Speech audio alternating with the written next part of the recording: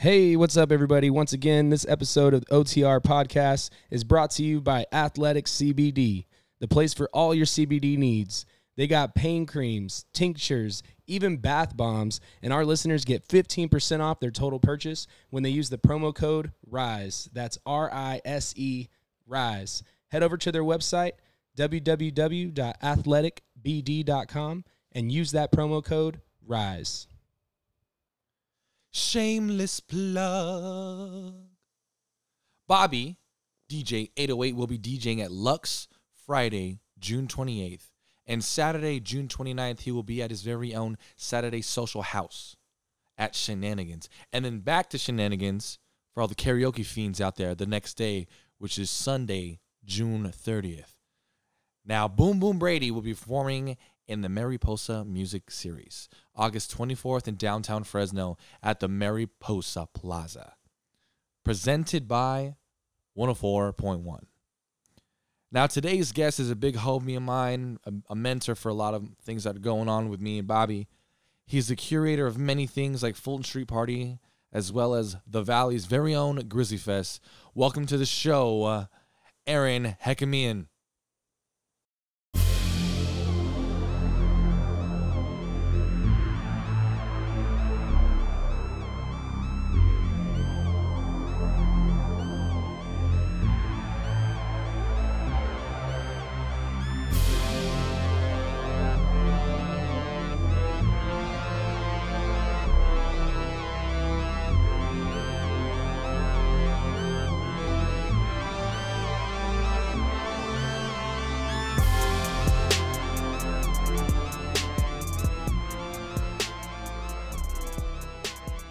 All right, so we were about to talk about it. So when you started making music, because people don't know that you started making beats like early before 2000, like yeah. So I started. show your I started age. DJing. I started DJing my junior year, but I got into it my sophomore year.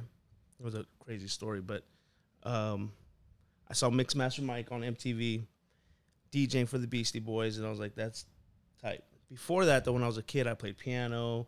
I did guitar lessons. I was in the choir. I played sports. My mom made me do all these things. She was like, "You have to do this if you're gonna do that." I'm like, "All right." Like one step And to I the did. next. Yeah, Nice. my mom was really pushing, and my brother, who's older than me, he did it as well. Mm-hmm. So he played piano, he played guitar. He stole the guitar from me when I started guitar lessons and started playing on his own. He was in high school and probably doing all kinds of fun stuff. Started caring about bitches. yeah.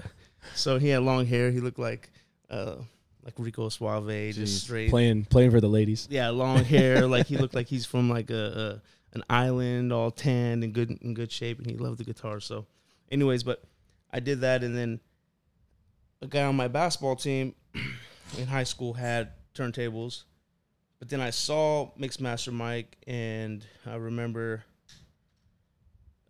and his older brother and my brother were pretty much like best friends growing up, so they're the same age. This guy was a year older than me. His name was Caleb Adams, and then he one day was like, "Hey, come over to my house if you want to like check out some tables." And I was like, I had no clue. You see him, but you have no clue. And then he It's was funny like, that we've never had this conversation because I'm going to let you finish, but my intro to music is almost identical. Right. It's wild. I mean, I think a lot of people's are, but Okay. in the sense where somebody introduces it to you, and it's like, oh, well, you're in this world of like, what the hell is this? Exactly. So my boy 1210, that was his DJ name.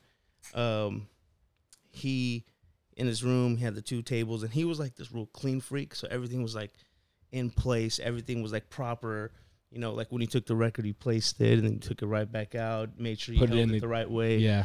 Everything was like to the T. So after basketball practice or on the weekends, I'd go to his place. So that was kind of like dope. Yeah. I wanted turntables. So long story short, I played football and basketball. And football, gained hella weight. I gained like 40 pounds one year. I never played, and I started, and like the coach was like, "You're gonna be this dude," and I was just fucking lifting weights all day and eating everything I could think of.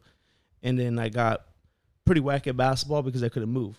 Could shoot the hell out of the ball and dribble and everything else, but I couldn't. And I was one of the better players in my class growing up as a kid. So basketball was like, I'm not going to play basketball anymore. My mom was like, if you don't play basketball, you have to get a job. So I got a job at Taco Bell. I want to save money for turntables. My mom goes, okay, here, I'll give you a deal. if you play basketball your junior year, if you play through the whole season, I'll buy 1 year turntables because I wanted Techniques. How much Oh, were they at yeah. the time? They Do you were remember? $440. He had Newmarks, and his whole complaint when he had 2 Newmarks and a Gemini mixer. No, was it Newmark mixer or Gemini? Something like that. He always complained about you gotta have Techniques. They don't, they doesn't skip as much when you're scratching. The mixer, the cut fader on the Vestax, and all this. Dang. So you start doing your homework. You're like, okay, Techniques. All right. So I wanted Techniques. I played basketball. Had like a part-time job. I didn't have to have any bills. I mean, you're in high school, so I saved my money. I got the other turntable, and then my brother actually helped me get the Gemini. It was like a small. It was like a scratch Gemini mixer. It was okay. A 2-channel? It was 2 channels. Had like a kill switch on them. I remember it was green. It looked completely disgusting, but it was tight, right? So, yeah, I remember that was my first set, and I got it my junior year. And where did you where was the first spot that you played at? my high school. High school? 3 Okay. weeks after I got my tables, I did it so. Here's how it happened. There was a guy in my class. I wanted to buy his set. He's like, "Oh, I heard you want to buy turntables. You can buy mine." And I was like, "All right, what do you have?" He had 1 Technique and 1. It wasn't a Newmark. It was Stanton, I think, or some other like off-brand. Okay. And he had the really long 20-inch, because he would DJ Punjabi parties. And then I'm like, "I just want your 1200. I'll buy the whole thing, but I'm only gonna buy it for this much. I just want your 1200. He's like, "What do you mean you don't want?" I was like, "That shit's whack. I don't want it." and I was kind of cocky, and he wasn't like a scratch DJ or like a hip hop DJ. He was like, he Track to track. DJ'd weddings and like Songs. Punjabi stuff. Okay. Song to song, just Yeah, Song to song. He was just- Entertaining, talking, yeah. exactly. Yeah. just move the fader one side to the other, and then move. Yeah, Yeah, why not? So he calls me one day, and he goes, "I'm not gonna sell my 1200." I'm like, "Okay, cool." I was like, any reason? He lived not too far from where I stayed. He's like, "No, I just don't want to sell it. I don't want to sell it anymore. Like, I want to start scratching." All right, cool. So so you got in his head. whatever. So that was like maybe 3 months before I actually could get mine because I was still saving up to get it. I got mine. I ordered it like in March through, what's that magazine down? There was a magazine you could buy DJ equipment with back in the day. They were based in L.A. or Orange County. Pro Sound and Stage? Was it? Pro, yeah, that's one of them. Is that one of them? Yeah. So There's back like then, AMS, there's Pro Sound and Stage. That Pro Sound and Stage was like the company back then. And I remember because my boy, you get the whole catalog in my the boy mail. 1210 had the catalog. Yeah. So that's why I was like, oh my God, this is the world's greatest magazine ever. But it took literally, because Techniques were so on demand then, it took like 8 weeks for me to get my setup. shit. This is the only thing I remember. The back That's order. as far as back as I go. I remember like people would be, "How long do you have to wait for those?" And I'd be like, "What do you mean wait? Like save up the money?" Like, no, fool, you can't even get those right now. They're on back order. Right. Damn. Well, and this was 98 going into 90. Yeah, this was 98 going into 99, crossover that time period. And obviously DJing kind of had picked up with the DMCs and ITFs and everything becoming more popular. But it came in, but I remember every Friday I'd come home from school and I was like, "Are they here?" They're not here. And I was like devastated. I was like, "Oh my God, life sucks." You didn't have tracking back then either. No, so yeah. no. I come home and it's like, they're not there. They came. It was like the last weekend of March, first week of April, I remember. And I just like connected my stuff up and literally locked myself in a room like all day, every day. Come home straight from school. If I didn't have to work, I'd go straight in there and just, that was it. 3 weeks Nice. into it, I asked the activities people on campus, I want to I want to just spin. So I remember she's like, "All right, cool, whatever." I was like, "Yeah, I'll make sure it's all radio edit and stuff." And I had been collecting records prior though. Okay. I'd go to the record. I'd go down to Tower Records. Howard. Here had them. Yeah. I don't know if you guys know Rick Baines from Vinny's, the back bar. Rick, he's the bartender. He's been Tall there. guy, Tall guy, Indian Real, guy. salt, pepper. Yep. He used to manage, or was one of the managers at Tower, and he used to save like scratch records for me when they used to come in, because every time I'd that's go, cool. like we try to dig, and he'd always save records for me, and so he was super cool. And then J&C House of Records on the west side had records. That was the first place I actually went to with my boy Caleb. Car broke down on the west side on Martin Luther King, and I forget what the cross street is right there from J&C House Records. And I remember we were just stuck out there, like car broke down on the west side. I'm trying to get some records. but it was tight.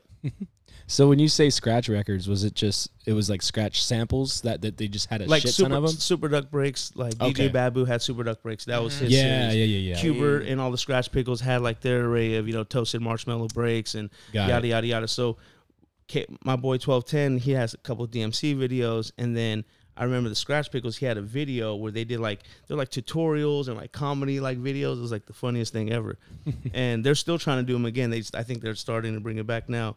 But At what point for those, you would see the record and you're like, okay, I need that record right there. Like the you marshmallow. would see them have it? Yeah, like you would see them scratching on Yeah, it. And you're of like, what course. record is that? And you're like, Yeah. okay, that's a march. You got to find it, and then you just do your homework and you figure it out. And Yeah.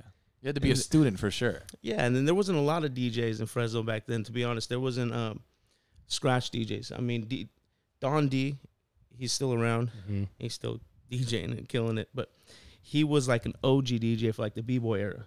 And like he would scratch, and he was like the traditional scratching DJ. Like his chirps were just amazing. Nice. Because that was the scratch like of the late 80s, early 90s, right? He would DJ Mark Cutts. If I'm not mistaken, he might have just passed away. Rest in peace if he did. I think he had passed away. I met him once, scratching wise, but I never like knew him.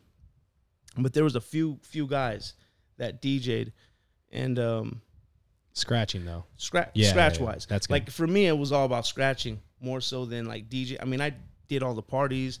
I mean, after I got it, I DJ'd every single house party in Clovis West that there was. Every Nice. single graduation party. I literally would do.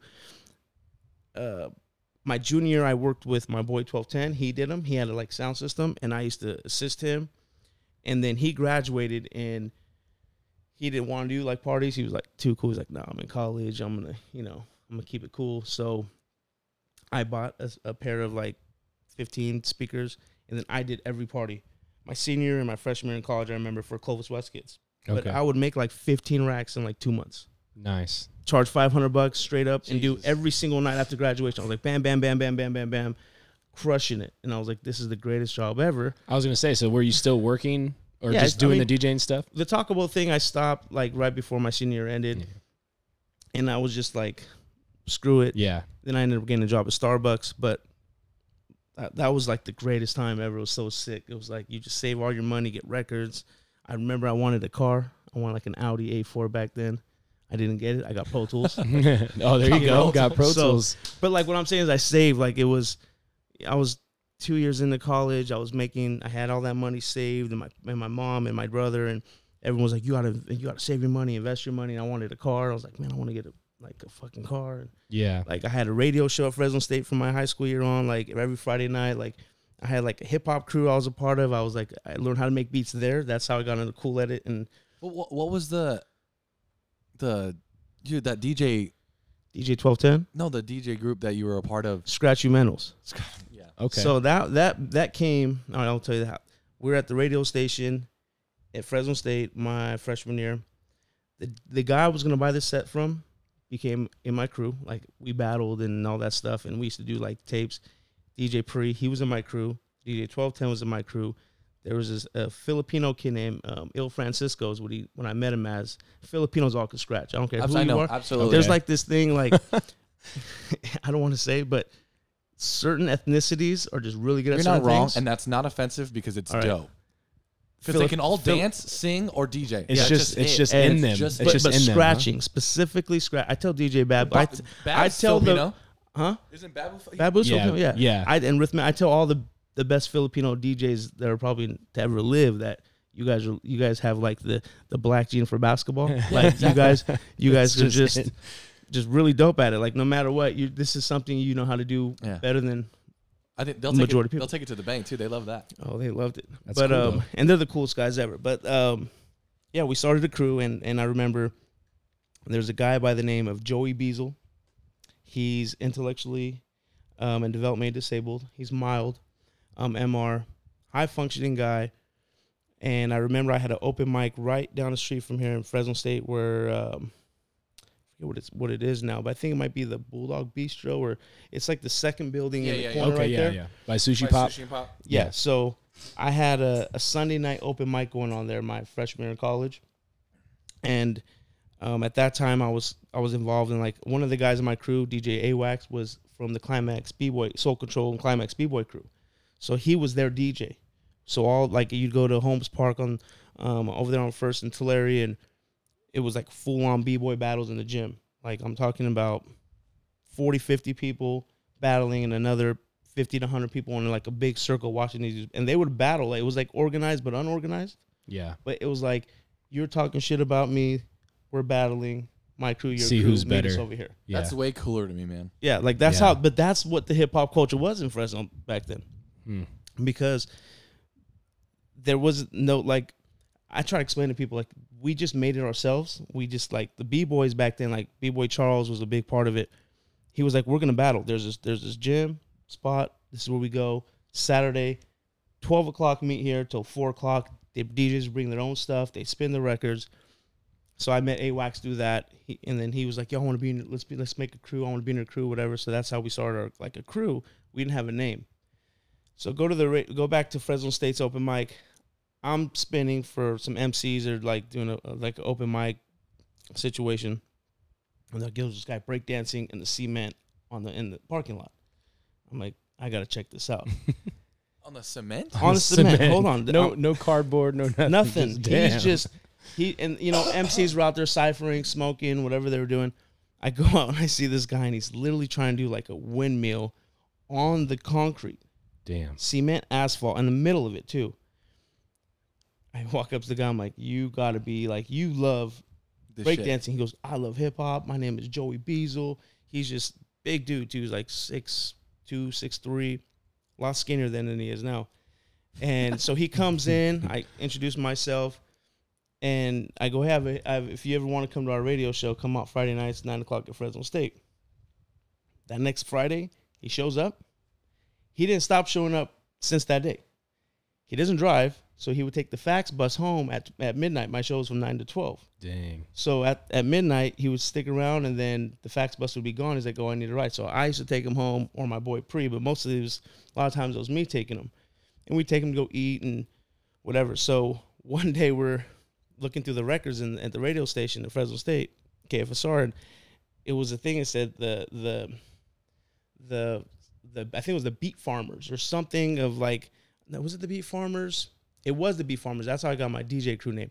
But that Joey, we got the name of our crew, Scratch You Manuals, because he was there and he got the record when he was scratching. And my boy DJ Pre was like, yo, let's Scratch You Manuals, like Scratch Your Mantle. Scratch Your Mantles, yeah. Yeah, so then we took a picture of him, I remember. I met Sam Hansen who's the Grizzlies director now. He had just opened up a shop called FTK in Visalia. He was an MC, though. He would battle. And so I met him through, like, a hip-hop show I did in Chinatown. I was like, hey, dude, I got this sick-ass picture of this dude, Joey Beazle. You know how to do graphic design. Can you make this into, like, a logo? So he literally took the picture and just, like, inversed it. I don't know. Back then, I mean, it wasn't. I have no idea how it went down back then. I have no idea. Like, how to graph Like he it. made it negative or what? Exactly. Yeah. He just basically made a negative That's of it dope. and then made it into a circle and then put Scratch You Manuals and all our name, and that was our crew. So Dang. Joey Beazle, he's like a hip-hop, like, icon for, like, the era of, like, the late 90s, 2000s, and then, you know, the early 2000s, 10s, if you want to call it. He was like an icon. Like, he went to every single hip-hop show. He hated radio, like mainstream radio, hated it, but loved everything indie hip-hop, underground hip-hop, or anything. And then he actually learned how to scratch. I mean, he's the real deal. Breakdance, MC, scratched. He knows how to make beats. But Scratching takes a lot of time. I'm trying to get into it now because that's one of the things I see all these videos, and it's like you got to put the dedication into it. Yeah, man. It's just the technique of it. You know, the muscle memory is the hardest part to get down. That's right? what I'm trying to get down. And that's just only with time and practice. Yeah. You know, you got to put it in. But then, like, creating your own, like, flavor was the thing that, like, every DJ had their own little, like, vibes and flavor that and was you different. could tell. Right. Yeah. Even the best ones, like Mixmaster Mike has like a style that you can't really emulate. Damn. It's him though. Like when you hear it, it's like, oh, that's Mixmaster Mike. You know, Babu had something about him. I would see him a lot. Just being in LA. And I would Well, yeah, he's out in LA. He's Like teaching now. the Blue Monkey Yeah, and stuff. The like, Beat Junkies. They got a school, Beat Junkies. Yeah. Yeah. Right I'm down. saying I remember being like sneaking in as like a 19-year-old and being like, yo, and of course, all the people that put me on, like, showed me an MPC as a kid that were all Filipinos.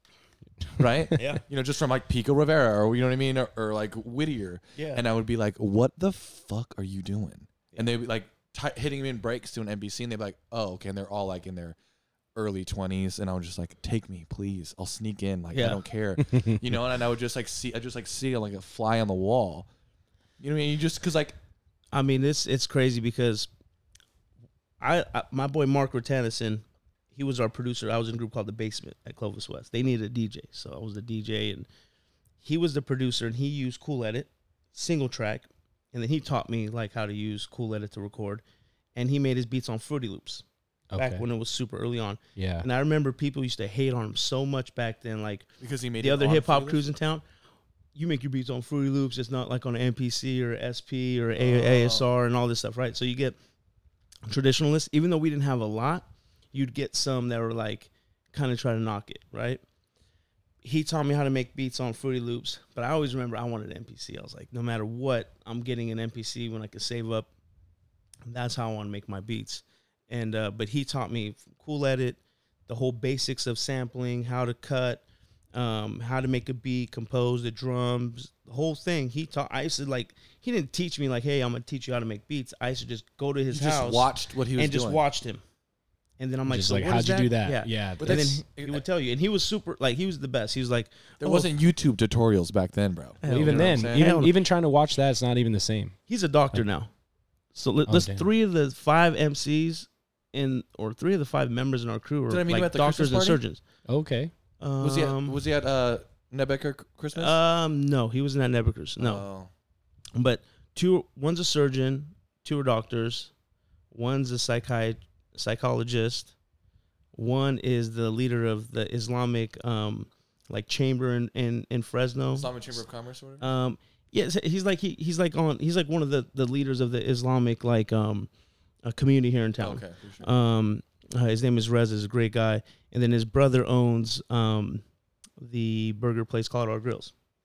Oh, His dad okay. owned it, and then he took it over, and he had the 3 of them now. Nice. So, but the one, I mean, this Marcus Precise is what he went by. Dude was a genius. Like, he was so smart. Like, I feel like I did meet that guy. was he there? Because he and his brother were there. I'm almost positive. No, Millen. I haven't seen him in like 10 plus years. Okay. But Because you said these fools are doctors. You probably just know a lot of doctors, Aaron. Anyways, besides the point, I do continue. know doctors, but anyways, he just like you said, there's no tutorial. Like, no, I don't know who he learned from and how he learned, but he learned how to do it, and then I would just like watch him, and then he would teach me, and then I remember I used to make my beats. I didn't have a computer growing up. You know, I didn't have a lot of stuff, and then I remember when I went to college, my brother and my mom and my dad were like, okay, we're gonna get a computer now because you guys are in college. Yeah. That was the move back then. Yeah. Yeah, and I was like, okay, we're getting our first computer, and then I just literally made it into like my studio. Like Your computer. Nice. yeah, Cool Edit, Fruity Loops, everything. Mark, come over, hack it, do whatever you got to do, and then I would make all my beats from that, and then It's crazy to think about how much people take advantage of like how much you had to learn, and like not to make you sound ancient or anything, but like how much you had to learn back then to make it. yeah, Like, I mean, make it work for you. You know what I mean? Like, I think everything I've done, I had to learn. Though, like I either someone taught me or like I was in the process, like recording. yeah. Okay, like it was weird. We made a hip hop album, and I'm a very anal person about like music and sounds or just anything I do.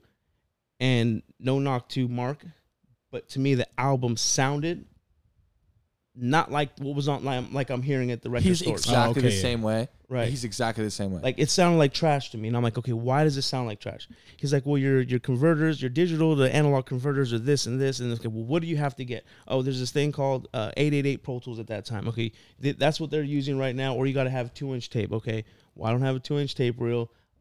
Okay, what microphone are they using? Yeah. Oh, these are the types of mics they're using. What are the preamps? What are the compressors? So you start studying every aspect of it, and when you don't have the money, you get like, I got a converter chip. I remember it's like, oh my god, the sound's so much better now.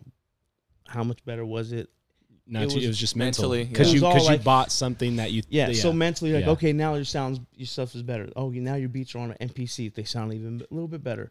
And that's when I was getting into scratching heavy, throwing events. I mean, I used to throw events because we had to throw our own events. Nobody threw events. So when did When- you? yeah, when did that you start? transition? Like when were you like, I love DJing, but like I need to be like, this is my wheelhouse, because obviously you grew up doing it your way. But what most people know you for, and we didn't even preface this in the beginning of this interview. Nobody knows who I am. Yeah, yeah. My Well, I name mean- is that unknown person. Yeah. So this, Aaron Hegemian, the Yeah. man, Yeah. the myth, the legend that put on Grizzly Fest for us. Mm-hmm. I mean, and brought that to our town. I'll definitely put this in pre-production. You know what I mean? Like, Yeah, you're good. I know him as DJ Hectic. well, so do I, but like on a Like, personal that's- level. You know what I mean? Like, Yeah, it was just I started DJing. Like that was my thing that I love. I mean, I love music, so but I wasn't like a guitar player. I wasn't a piano. I was like I just loved the culture of DJing, and then I just immersed myself in DJing, like Yeah. especially scratching. And then I remember like I got into mixing by going to Fat Beats on Vermont when it was still on Vermont, and I remember J-Rock, crazy story. So one of my first shows I ever played was my senior year, April 24th, I believe, 1999. It was at UCLA. My boy Sarab was a freshman, and we had to compete to open for Black Star, KRS-One, Common, and The Roots wow. at the Fucking show A. at the Wow. show in UCLA. man, And obviously, I was a fan of The Roots. Black Star had just, hit the scene like a year prior to that. Amazing album. KRS-One was KRS-One. Still at that time, it was like, that's KRS-One. And Common. And this was prior to Common coming out with his Like Water for Chocolate album. mm-hmm. So we went, and I remember there was another DJ by the name of Hectic there. And he wanted to dang. battle. And I was like, fuck it, let's battle. Like, I was like, let's go right now. We didn't battle. He's from San Diego. He's actually still around. He could have the name because I'll book him. I don't care. Yeah. Like, you can keep DJing. I'm past that. But, and no knock to DJs, I'm just like, what am I going to do? Fight this guy for the name? Like, Yeah. he still hasn't gone anywhere. And he's been, like, I've stopped 10 years ago. Like, I really stopped DJing. Yeah. Like, I haven't really pursued DJing heavy in a long time. We won that competition. His group was in it or whatever. I went back, and J-Rock was DJing for Black Star, and I knew who J-Rock was. And he goes, can I use your set? And I was like, hell yeah, you can use my set, right? But I remember, like, how he respected my needles, my slip mats, my headphones, the way he put it. Like, he was so, like, super, like, mindful of Yeah, he he knew what didn't you have to had. be- He yeah. knew he what you didn't had. have to You be. can be like, let me use your shit. So I remember I was talking to him backstage after, real brief, and I was like, just telling him how much I was a big fan, whatever. And we're like a local opener, like, so nobody's like giving a shit about us. We did the show, it was amazing. I went to go buy records from Fat Beats that summer, and he was spinning in the front, and just the way he mixed, and I remember seeing him on Soundcheck, like the way he blended records and then mixing. And Mellow D had a show on Power 106 back then, and he was super sick at, like, he was on the radio show Yeah. for them. He was amazing at mixing. And then J-Rock, and I was like, and I got he had a tape he was selling there, and I got it, and it was a CD at the time, but it was still a mixtape. And it was just, his blendings were just amazing. So I wanted to be ill at kind of being able to mix too, right? So I was scratching, trying to mix, party rocking, the whole nine. So I try to embrace every aspect of DJing, but the scratching is what got me into it. It was kind of like the outlet. Yeah. You know what I mean? But then when you DJ at a party, you're like, damn, the high of this is sick. Like when you drop a record, like And everybody goes I was nuts. dropping shit at Clovis West parties before kids even heard of that stuff. Like, But you can only do that. But you can only do that like then. Noriega Super Thug. They had no clue what the hell that song was. I'm dropping it. And they're like, what the fuck is this? And I remember we were at a party out by 99 and like past Ashland or Clinton, almost by like Shields. Clinton out there was like And that was before house party. That was before. Yeah. And I remember and they were like, what the fuck is this? Cameron, when he was dropping his singles. Oh, and damn. stuff like that. I was just like, I would just drop the record and be like, I didn't give a fuck. And I'd have the attitude like, this is the illest shit. You don't know about it because you're whack. Like, I always had that mentality. Like, you don't know this because you're whack. Not me, you're whack. Oh shit. There you go. And I'm There's like, your answer, Bob. Yeah. well, No, I mean, that's how I feel all the time. I know, but Yeah. like, You know, what in I the feel day is and age now, it's different though, right? It sucks That's because exactly you're what I'm trying to say. you're trying to cater to the crowd that you have, but at the same time, I get pissed off all the time because I'm like, these motherfuckers are going to Vegas, Right. to go party, and they fucking love that atmosphere. But Right. you try to bring that shit here, and they're like, because they don't we know don't- we don't want it. And it's so weird because it's so venue based now. Right. Before, like, you could you're like, I'm here to be here. You're here because I'm here. Listen to my shit. Now it's like he's cultivating shenanigans. He's cultivating Lux. He's cultivating whatever he's doing. And then they're like, what is this? Like, what? I haven't heard this song yet. yeah, it sucks. But when I did the club thing for a while, me and Lewis partnered up, and I was doing the clubs. I mean, the way I did it was I wanted to promote. I told Lewis, I'm not gonna just go DJ clubs. yeah, I'll promote the club and DJ because I want the money.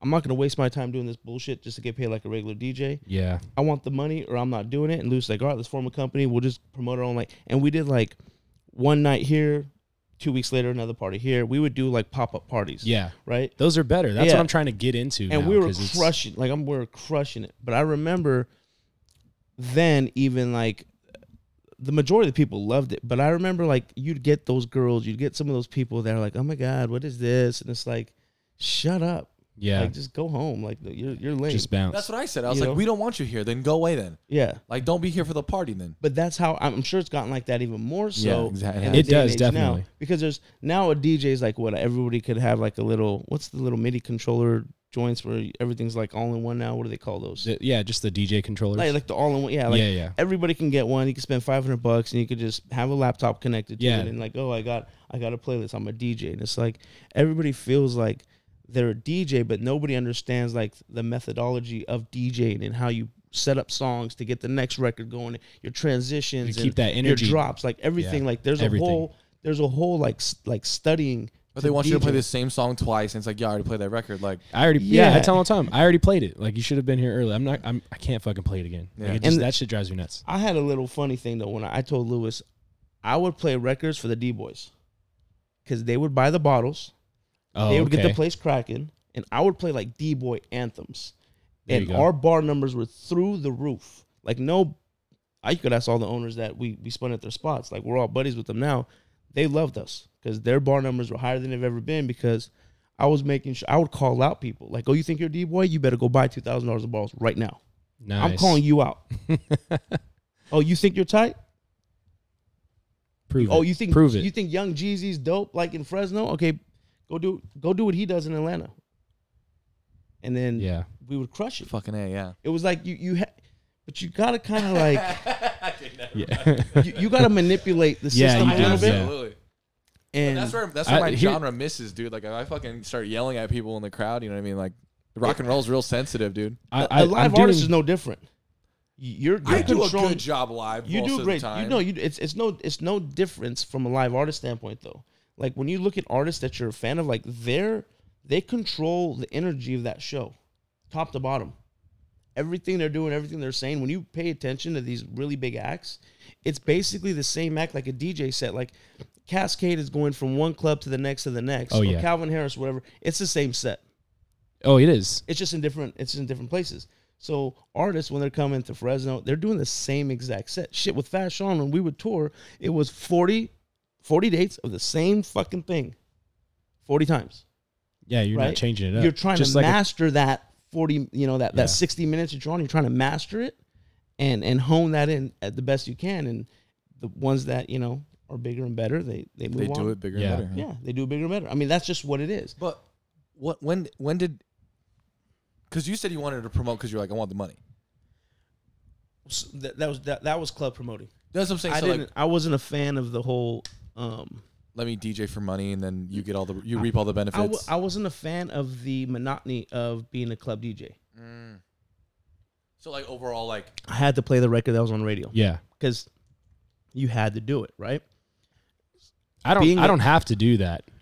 You could just tell, like, okay, you got these people here already. You Right. you don't want them to leave, so you're like, fuck, okay, like I gotta cater to what Right. they want.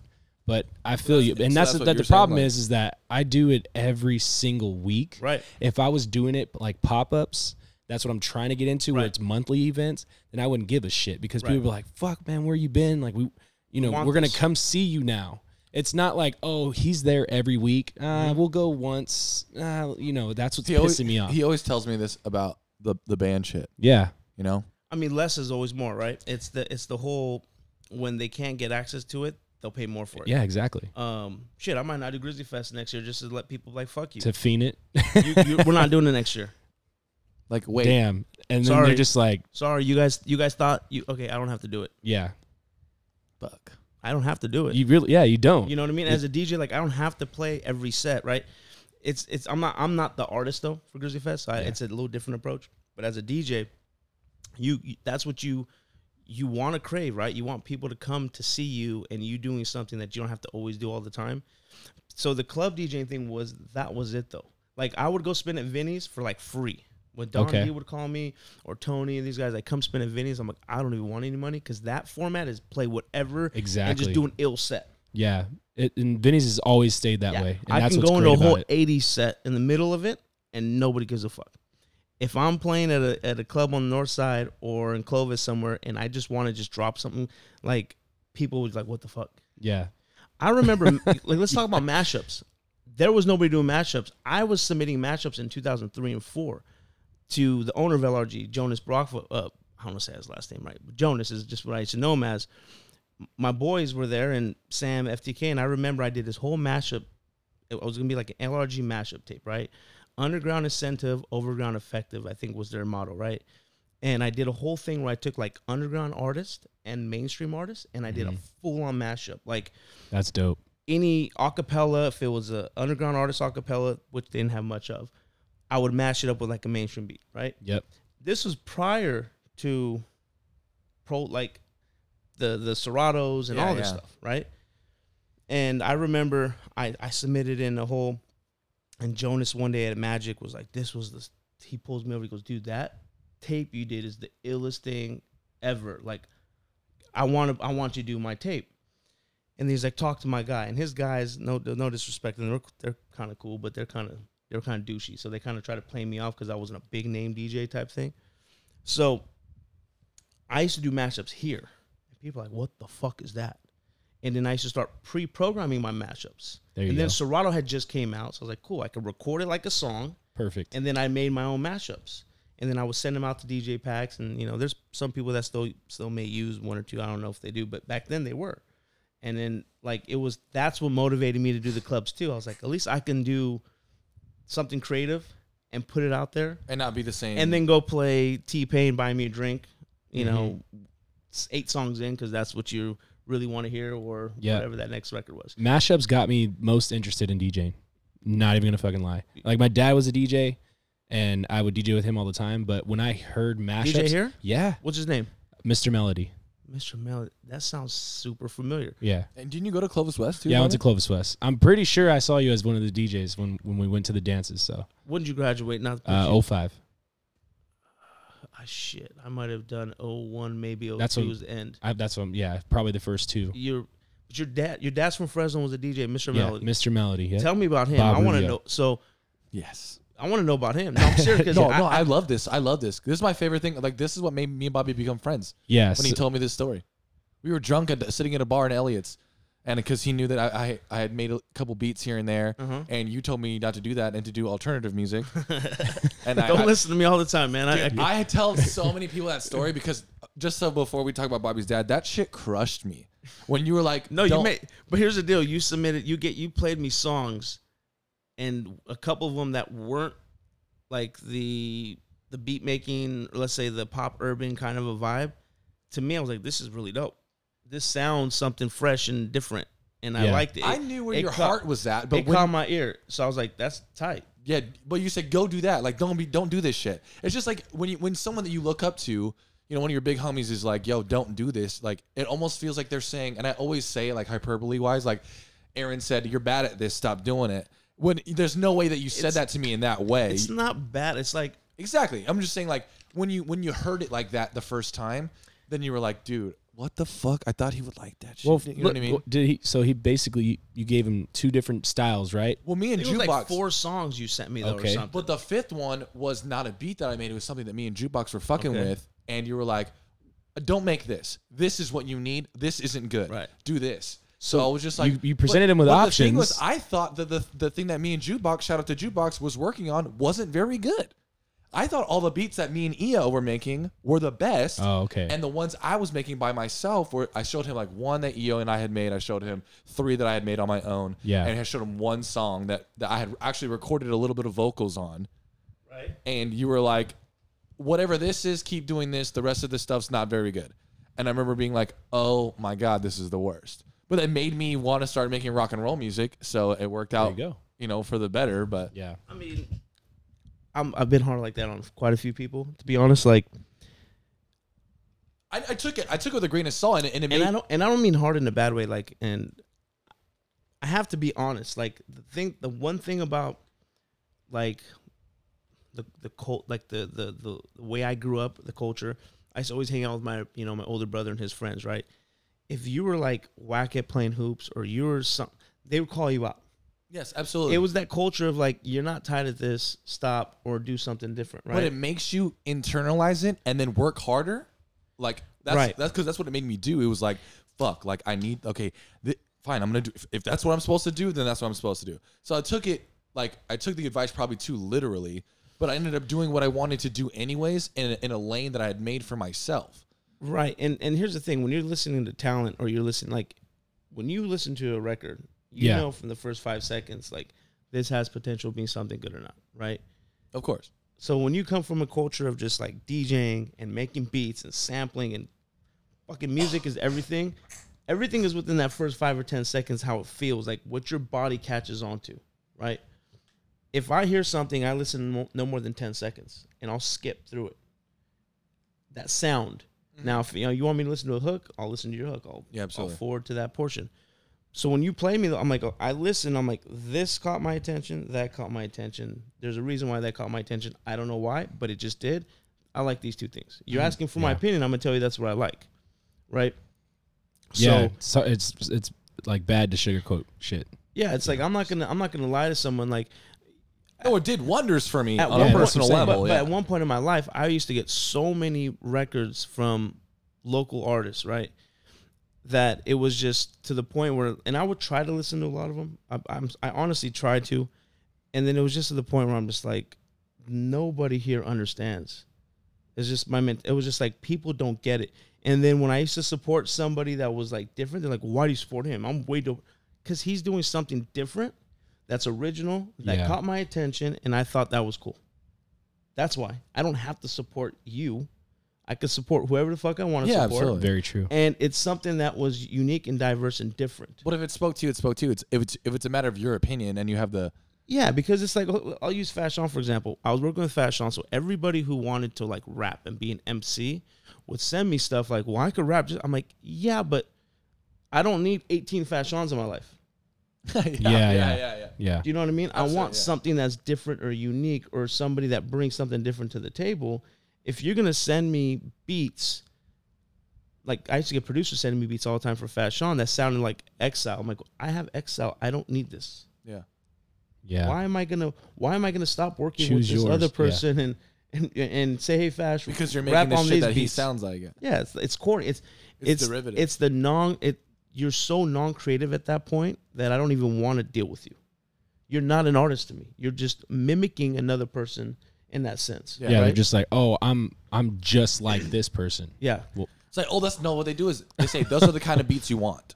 So I'm gonna make those kinds of beats. So Yeah, it's like you hear contrived. producers talking about it all the time. I know, dude. Yeah. Oh, I'm making these kind of beats. Yeah, like And I'm like, dude, that's what I get upset about though, because I'll get upset at producers or like, I don't want beat makers or whatever they want to call themselves, because they'll send me shit and they'll be like, yo, that costs this much money. And I'm just like, I'm not gonna use it. Right. So like, leave me alone. I liked this one, maybe, but I decided to go in a different direction, and now I'm an asshole because I don't want to buy your product. Now I'm a dick. Now I'm never gonna fucking work with you again. I look at it this way. Buying a beat is like buying food, right? It better be fucking good if I'm gonna spend my money on it. Absolutely. And if your beat's not fucking good, I'm not spending money on it. Great way to Straight put it. up. Like, you're sending me a beat. Sure, we'll demo it. We'll see how it sounds. But it's like, honestly, I'm gonna have it demoed so I can get lyrics out of it, and then find a beat that I do like and flip those lyrics Nice. on the beat that I really do like. That's how my mind was thinking. There you go. So, sure, but like, oh, you want to buy? No, I don't want to buy your beat. It's if the MC is gonna make the record, then the MC should get the money on it. Your beat's just whatever. Like if it doesn't touch me, you know. Yeah. And I remember I used to be a representative. I had a manager. He's actually one of the VPs of A&R at Atlantic Records now. His name is Success. He helped manage me for a while with some beats back in 2003, 4, 5, around that time period. And he used to always tell me, and he was working with Just Blaze. He was from Chicago. He knew Kanye and kind of through the inner circles, kind of like sent some Kanye beats to some people. And you know, he's a Chicago dude, but just a straight hustler. Lived in New York and awesome dude.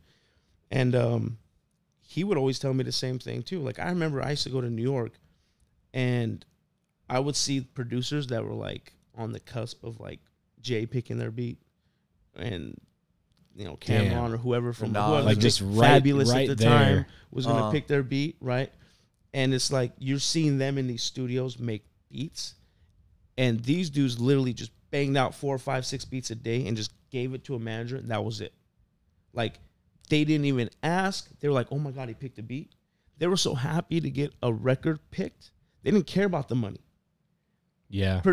Like local beat makers, they want to get paid $150 for something that no one's ever going to hear. It's like the stupidest business model that ever exists in life. Let me be a local rapper. No disrespect to local rappers. Yeah. But, you know, when I met the artists that I met and everybody that I tried to build, it was like, we're going to build a sound. We're going to build an energy. We're going to build some kind of movement. Fuck the money. Like, the money's going to come. My mom tells me this. Money is the easiest thing in the world to get. It is the easiest thing in the world to find. It's right under your nose. You just got to fucking do whatever you can do so fucking dope. She didn't say in those words. Yeah. Sorry, Mom. I assume But she still, did it. but still. Hyperbole. But you have to just be so good at what you're doing and do it that way all the time and just be consistent. And people will come to you. You know what I mean? Like, Yeah. that's the one thing that so frustrates me about the local music scene in Fresno is people expect things, but they haven't earned any respect. But like you have to earn respect. And I'm not talking about like someone telling you you're good. yeah. You have to earn respect. Like you need to get people to be like, you're dope. That's like 800 miles away. That's got a plethora of artists that they're representing that are known, or a publishing company or a record label or somebody to be like, you're dope. We want you. For me to be like, respect. Those guys are doing it right there. Like they're going above and beyond the norm. People here, they just make music and expect people to like it and say, well, the local music scene sucks. But here's what I'm saying. I think that the internet did that to people. It made people lazy, that's for sure. I think so. Yeah. But because instead of like wanting to play and like play in front of people, because I know you always get mad at me about like like being available, but because you're right. But what's my fucking favorite thing to do? Like you've seen me up there, dude. It's playing live. But here's the thing. Because I want to play on bigger stages, and I understand It's not about playing on bigger stages. It's about what's the purpose of you playing. Why are you playing? Just to play music? Because I mean, yeah. Well, not just to play music, but What's the purpose though? Are you putting out an album? Are you putting out a single? Are you doing a party for something? What's the reason that you're celebrating to spend your energy and your time and your talents to convey it to other people? Like, what's that purpose? Just to play. You can play in a rehearsal studio all the time, as many times as you want. Invite people over and just play if that's what you want to do. Because there's people at Studio 9, you go in there, they're just jamming out, drinking beers. People going in there and they're just playing. But if you're gonna like put yourself out there in a business sense, a model like Boom Boom Brady is playing here on this flyer on this date, what's that purpose?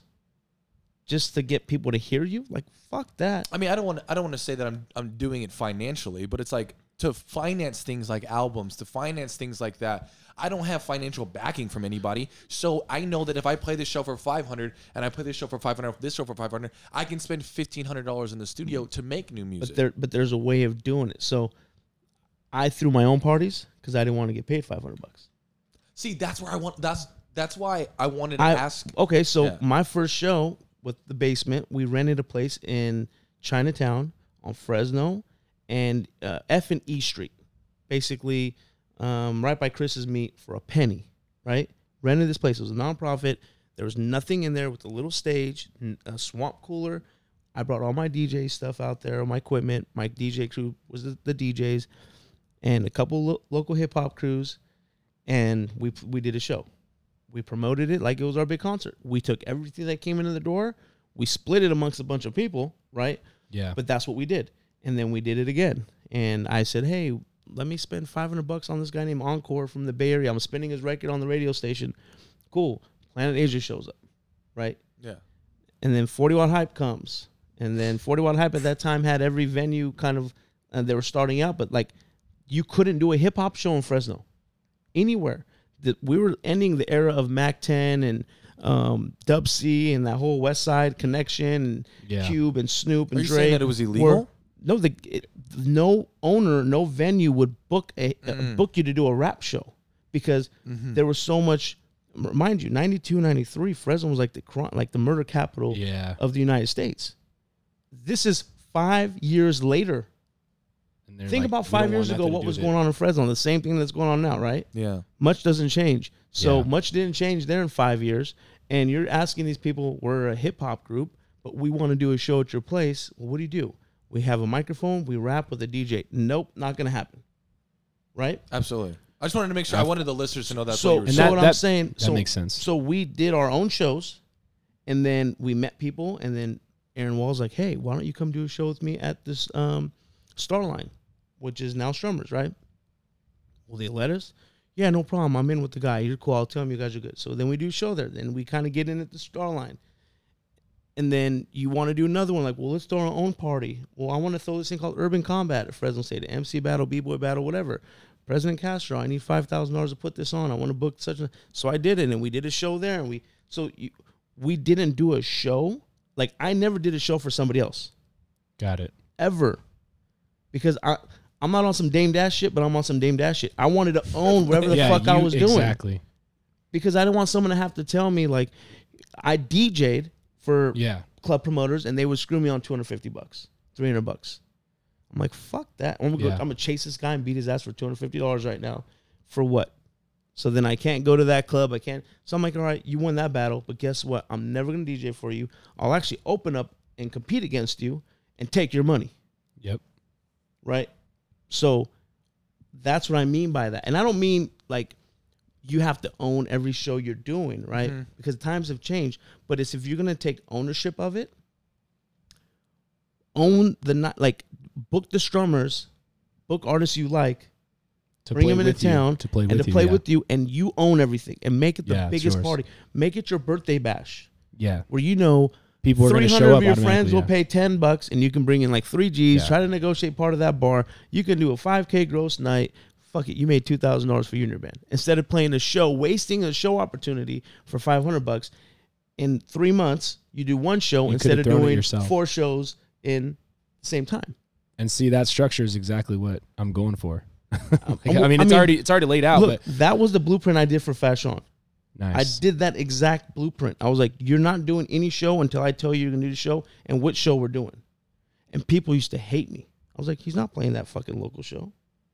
You're crazy? There you go. I'm going to do my own show, sell that shit out. When I used to give Fash his money, he's like, oh, yeah, that's great. I'm like, yeah, because it's your show. It was your show.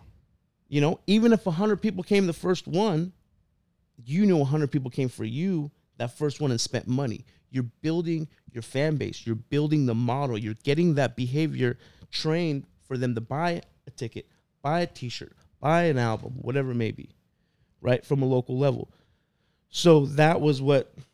But this is, again, 14 years ago now, 2006 when I started with him doing that, 7.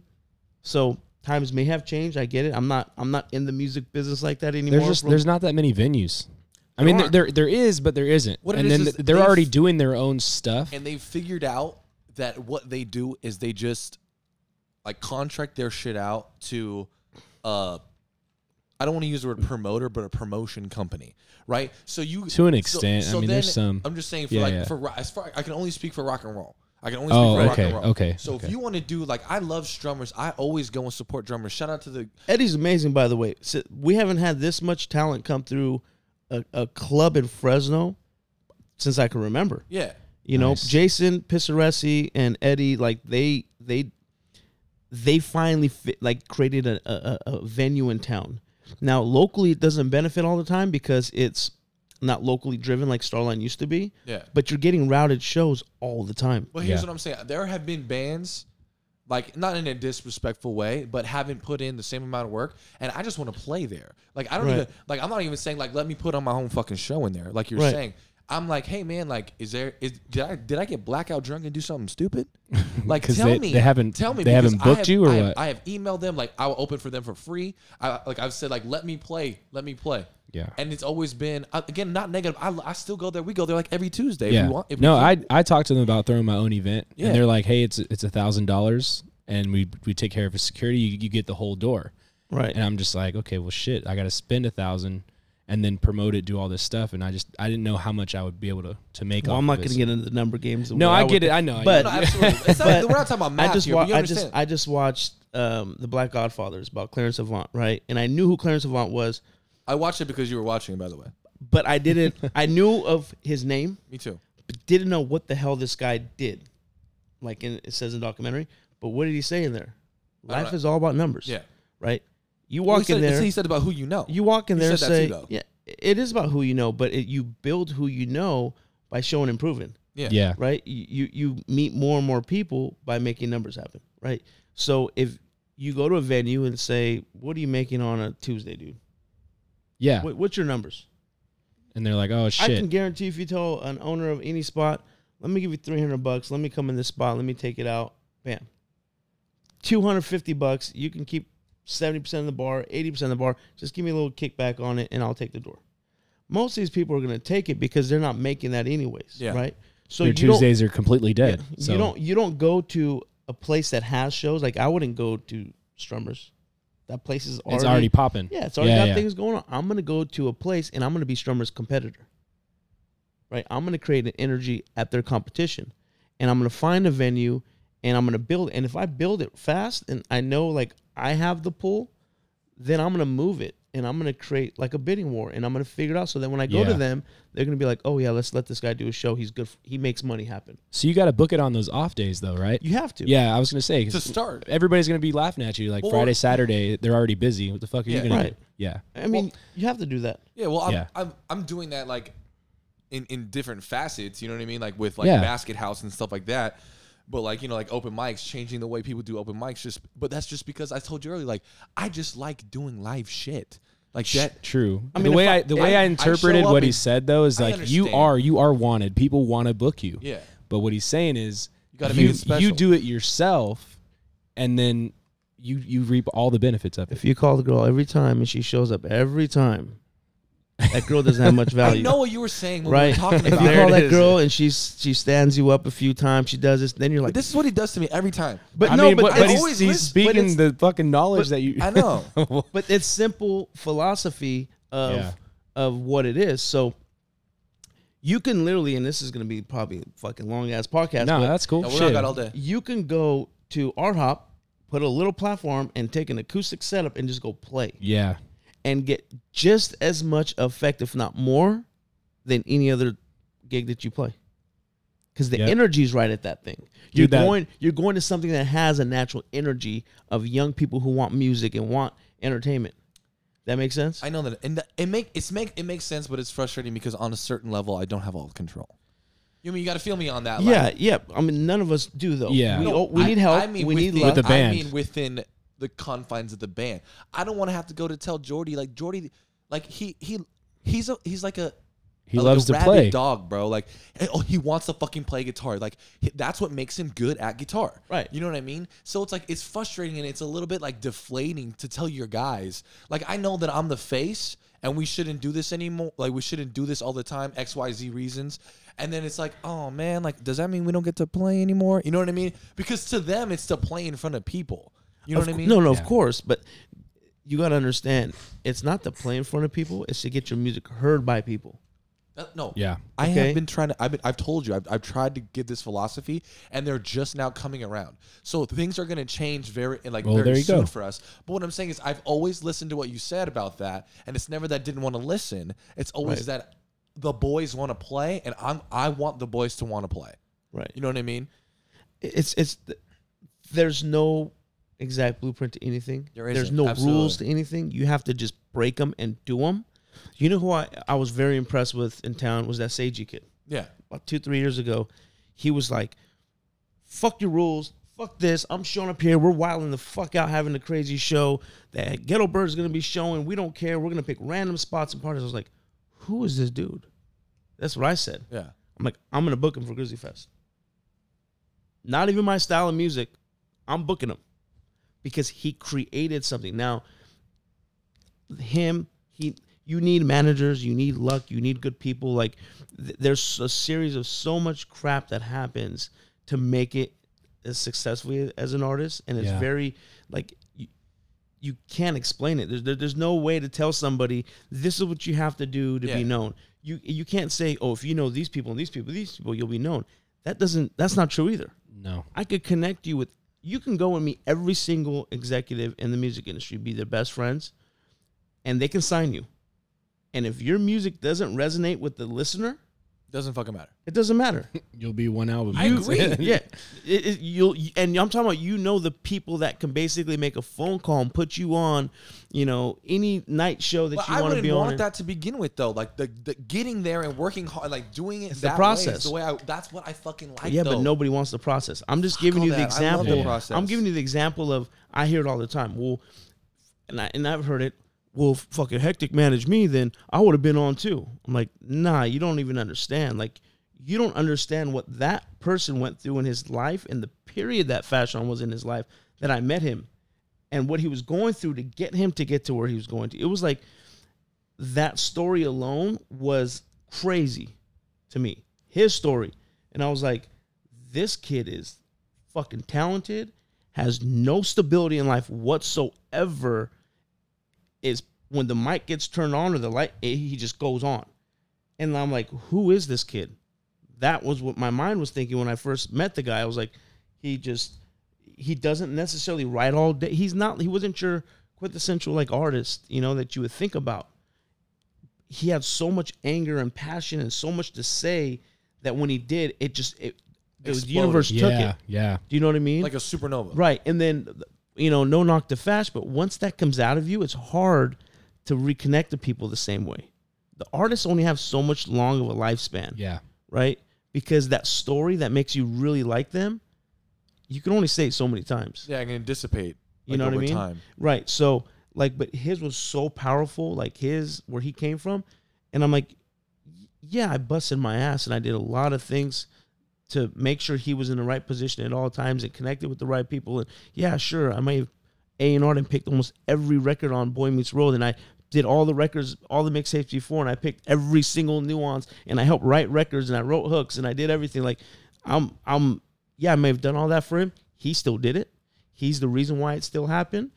But you do need a lot of people and a lot of luck and a lot of stuff to go along with it. Yeah. And it's not like it's like he challenged me. I got motivated musically too with Fash. Mm-hmm. When I met him, I was making beats for him. I was a producer. I wasn't his manager. I was managing Diego Red, but I wasn't managing him, right? And then he needed a manager. I was like, we're making great records. Like, this kid needs representation. He needs stabilization. Oh. Hey, you're going to be here on this day at this time. I'll drop you off here. I used to drop him off in First and Shields with 20, 30 goons just sitting there like, all right, heck, I'll see you 2 days. And I'd go 2 days later, he's not there. Then I'd have to go back and track him down, and I'd find him.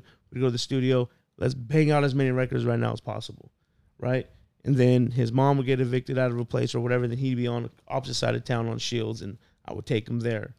You know what I mean? And then he would be like, this meth head just broke into this, that my mom became friends with, stole every single freak pair of clothes you got me from Diamond, LRG, all this stuff. And I'm talking about I'd get boxes for him. Everything got ransacked and stolen because they'd sell it for money. Yeah. All good. Damn. We'll do it again. We'll make it happen again. Don't trip. Like, this was prior to him even putting out Boy Meets World. So I was going to say, was this before or after? This is Way 07. before. This is 07, 08. It came out 09, right? We finished Boy Meets World late 08, early 09. And then he was on Freshman 2010, 2011. Right. So, yeah, that was it.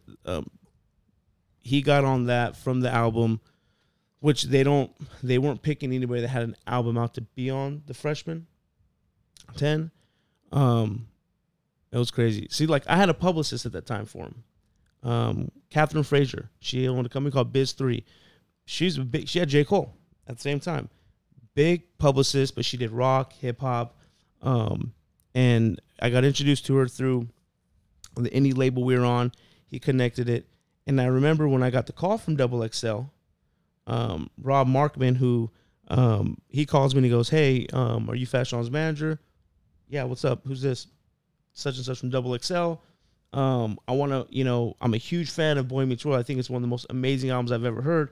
I want to be on the Freshman cover of next year. Would you guys be interested?" Let me call him. Let me know. I was like, yeah, he's got to take this shit, right? Yeah. But I knew there was a double-edged sword to it. But I was like, yeah, cool. This is amazing. I was excited as fuck. And I asked him, I go, why did you call me direct? And he's like, I couldn't find out. I couldn't get your contact. I know how to reach out to him. I kept asking everybody. I hit this guy, John Kim, who represented Blue.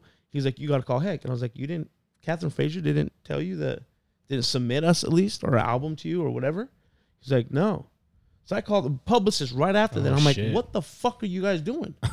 Fuck. You submitted J. Cole. J. Cole got on the cover, right? And this is before he had an album and everything. And he got on the cover. And I remember J. Cole calling Fash to go to New York and do records with him back then, like as a fan of Fashion, right? And I'm thinking to myself, a publicist that we're paying, big name, couldn't get the fucking job done. You know what I'm saying? Yeah. So Yeah. you have to sometimes just do it, and then luck and God and everything works in mysterious ways, Yep. and it happens. Just because you hire a publicist that's supposed to do your PR, that doesn't mean you're going to get stuff, man. It's just it's just weird how this game works. Because your publicist, like, just because you have a publicist doesn't mean they're doing shit. Catherine Frazier's great. I mean, don't get me wrong. She probably had her staff on it, and they dropped the ball, whatever it may have been. But I'm just saying, like, it takes like a lot of luck, a lot of timing, a lot of being in the right place, knowing the right people as you're coming up. The process that we're talking about. Yeah. I like that shit though. Well, that's everything. Like, I went from making beats in my room to singing into a thing with pantyhose on it and then deleting it all because I had a fucking mental breakdown to recording in a real studio. You know what I mean? And then, because, like, remember I told you that I didn't, the U87, and I didn't even want to touch it, and I asked if we could get a different microphone. Like, I was joking because I obviously wanted to record it, but I was so afraid of breaking this thing that was more valuable than our entire album's budget. Right. That I was like, oh shit, can we use something different? Like, obviously I was going to use it. Right. But it's like, I like that process. But you can't, as an artist, you can't think of that stuff. Your job is to get the music out, to get your emotions, your thought, your creativity out. Your job is not to worry about it. And that's the thing. Like, But you have to. How can I not? No one's going to do it for me. well, Fashion had it so lucky that I did all that for him. He didn't have to worry. He didn't know a thing of the business game of hip hop. He was just, Rakim's my favorite rapper. Nas is my favorite rapper. I'm just a fucking music nerd. And I got a crazy story that I can tell, right? And I'm like, don't worry about it. I had experience. I had, other artists that I had to work with. I had, managers that I was managed by. Like, you learn. I mean, I worked for Kanye for a couple of years, right? When I worked for Kanye's Good Music, I was basically the studio bitch for GLC, which is my homie, and Consequence and these guys, right, in LA. I'm like, well, fuck it. I mean, I get a paycheck from Good Music. I'm technically working for Kanye's label, right? But, like, I did every fucking job you could think of there. Stayed in the studio. I never left. I never went home. I lived there. I didn't get paid for 6 months. I flew to New York to get my check because his mom wouldn't cut the check. She wouldn't approve the hours, and I kept submitting in. I'm like, I would submit regular 8-hour days, but I would be there 18. I'm like, here's just 8 hours, whatever. I was like, I'm just happy to be here, type thing. So, GLC had a manager who's cool dude, but he sucks as a manager. He's only there because he's from Chicago and boys with Kanye, and Kanye's manager's boys with him. But he fucking sucks as a manager. And I saw how fucking shitty a manager could be, and I could see how good a fucking manager could be from, like, documentary, or you do your homework. You're like, That's not what a manager is, right? Yeah. So you learn those things, and when you just apply it. It's like anything else. I learned how to DJ. I learned how to make a beat. You just learn it and you apply it. You don't think too much about it. You just know what's dope. Babu's dope. Oh yeah. I'm aiming to be Babu, Yeah. right? To me, Dame Dash was dope for Jay. I'm gonna aim to be Dame Dash, right? Like, I'm not aiming to be the bum. I'm aiming to be the best, and I'm gonna learn from it. And I was lucky to have experience of seeing people not be good at what they did, and make sure I didn't do that for the people I represented. PR, I did it makes myself. sense. We didn't have a PR fucking budget before I met Catherine Frazier. We got a deal, right? And the label paid for it. It was like, I had to build his PR. I had to be the producer. I had to be the engineer. I had to be the mastering engineer. I had to do all these things because that's what I had to do. I never said I don't have a studio. Fuck it. If this is our studio, this is our studio. Yeah. You know what I mean? So don't look at it as you don't have it. You have everything. I don't. Like, But what I'm saying is you have everything. As an artist, just put out that energy. Something will come to you and the pieces will come together. You don't think Fast Sean was like, fuck, man, I love rapping, but he didn't know who I was. I didn't know that the barber that connected me with Diego Red was going to connect me to him and drop him off at my house one day. Like, shit works in weird ways. yeah. You know what I mean? Very true. So you just got to just do you and be the best you can. And that's my advice to just anybody that's out there that's trying to be an artist or whatever. You just got to be dope at what you do. You know, when I wanted to throw a festival at Fresno State, when I was walking through the campus with my boy Kevin Hayashi, I was like, this would be a dope spot for a festival. And then I had a vision of Woodward Park back in 2001. You know what I mean? It wasn't like, oh, I just thought about it. Like, Yeah, we need to talk about Grizzly. I bumped my head and I wanted to throw a festival. When I was co-managing MERS and MERS was putting on paid dues and 30,000 people and Kendrick Lamar and Macklemore are headlining it, and I'm there and I'm seeing how the operations of that works, or I'm going to Soundset with Atmosphere and I'm seeing how their team is putting their thing together, and I'm like, we can do this. And MERS is like, you could throw a festival, dude. Like, just throw your own festival in Fresno. Yep. When Guerrilla Union told me, nah, we don't want to get behind you, I took it to them like, hey, I want to do this festival in Fresno. Will you guys support it? They were the big hip-hop promoters or whatever. Chang was like, nah, we did something in Fresno in like 98, like a rave. Like, we're cool. Like, fuck it. I got turned down by a lot of people. And then MERS was like, just start small, dude. Fucking do it like you do regular concert. Just put a bunch of people on it, make it creative. And that's what we did. You know, I called Nebuchadnezzar. I'm like, yo. So what was Shout out to Ev, man. You started the Grizzly Fest like at Chichancy 2012? No, 2012 was done at the fairgrounds because okay. At that time, I was co-managing MERS. Fast Sean and MERS had done an album.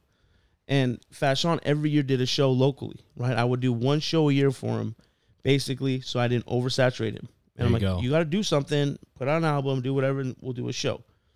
So MERS at that time, we were doing Rock the Bell circuit, and he paid dues is around that same time, and we had played that, and I had a bunch of conversations with them when we were in New York, and I always told him I wanted to do a festival. I wanted to do something creative that was just like different than a concert. So he's the one that started Pay Dues with the Living Legends originally, and his concept was very similar to what I was trying to do with Fash. And he was like, you should throw a festival.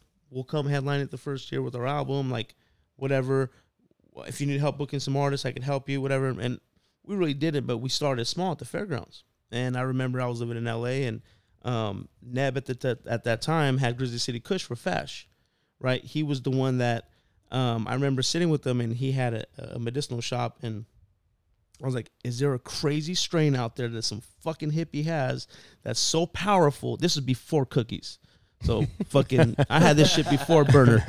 I was like, that's so crazy, and we can call it Grizzly City Kush. He's like, I got this thing right now, and I don't smoke really, so I don't smoke, so I don't know the potencies of the stuff, right? You're like, whatever it is, and you Fast Sean smoked. It was just he hung out with Alchemist and Evidence way too much, and it was just like weed over. It overtook his whole life. So, and my whole thought process is like, instead of him buying all this weed or getting like having people give it to him, like he could have his own strain, he could try to make some money, and so he's like, I got this, but the guy only brings so much every 2 months, but it's fire. Fash, smoke this. What do you think? This shit's amazing. take it to Alchemist and Evidence, let them smoke it. Let me know what they think. Shit's fire. Great. Grizzly City Kush. Let's brand it. So we Okay. did that in like 2010. Yeah, because we toured with Wiz Khalifa in 2010. And I remember Burner getting pulled, and he brought a strain. So it was like, we had the concept. It was, I don't want to say it was before him, because I wasn't in his thought process. He could have done it 10 years prior, but he just got announced into the world through Wiz because of his strain of weed. Right? Nice. And it came out all something like the same time. Everything was coming out. So when I told Neb, I'm like, hey, I want to do this festival concept, Grizzly Fest, whatever. I'm not there. Do you want to help me? You want to kind of get this? He's like, I'm down. I got some money. Let's just whatever. So we did it at the fairgrounds because we didn't have a venue. I wanted to do it outside behind Tower Theater. Okay. And they didn't like the idea too much. I tried to do it at the, there's a little park. Now that they put a parking, there's a church right in Tower. There's a park right across the street. Where is it exactly? Okay, so you know where it was Fred's, and now I think it's Full Circle? Yeah. You know, there's that little side street right there. Yeah. That cuts Okay. across. There's a church right back there Yeah. in between Wishon and Van Ness. Yes. There's a little park. yeah. There's a little park right there. Well, before all the parking, they actually did some cement parking stalls. It used to be all grass. Got it. I went and met with the what do you call him, the priest at the church, and he was like, it's not. I don't want. You can't have this because they own that property. So he said no. They said no, and then everything was kind of like I was getting a bunch of no's. Can't do it like at a Strummers or a Starline or a Tower Theater or at a Star Palace. I did some shows there. You need Like, bigger capacity. I just right? needed something, so we did it at the fairgrounds. Fairgrounds sucks. No knock to the fairgrounds people, but for a venue like this, it just was whack. People didn't really want to come out. Yeah. I remember PD threw like 16 cops on me. Oh Jesus. 16. My 3 years at Chachansey, I only had 6 cops, all 3 combined, contracted. They had 16 on that day. And I'm like, okay, so we're getting screwed on the PD because it's on the east side, and people don't really want to come out there. It's not really known as a venue. They didn't let me have food trucks. They said I had to use Pardini's. My beer sponsor, who, You had to use Pardini's? yes, because they were the food concessionaire. Oh. Yeah. So Contractually. I had Budweiser sponsoring. I didn't know that it was a Coors Light venue. So when I show up, there's Bud Light. When we're setting up, the Bud Light team is setting things up, and next thing I look at the bar, and there's just a bunch of Coors and just one Bud Light tap.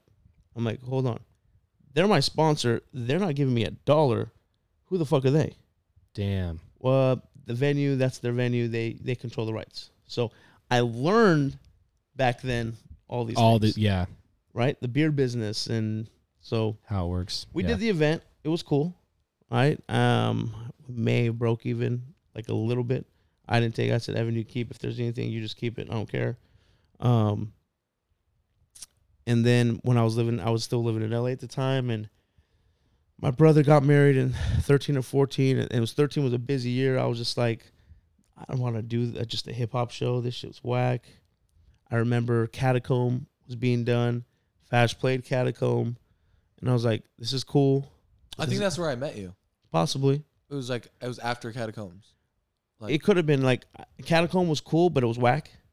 I'm gonna keep it real. Like no, I remember you. it was cool in the energy and what it was, and the people wanted something, but it was business-wise the way it was done. yeah, it wasn't whack in this. It just wasn't like They could have done a lot more. it was cookie cutter, like in the sense of Yeah. like a block party was, Like, right? what can I do to bare bones to make this a festival? Is that what you're saying? Well, the organizers are smart guys. They knew it was a financial thing. Mm. This was a Got money it. financial thing Yeah. that I looked at. This was like I was like, they're missing out on so much opportunity and revenue to invest back into this to make it that much better, right? They had a lot of community support. A lot of artists were donating their time. Like a lot of people were doing things that were really awesome, right?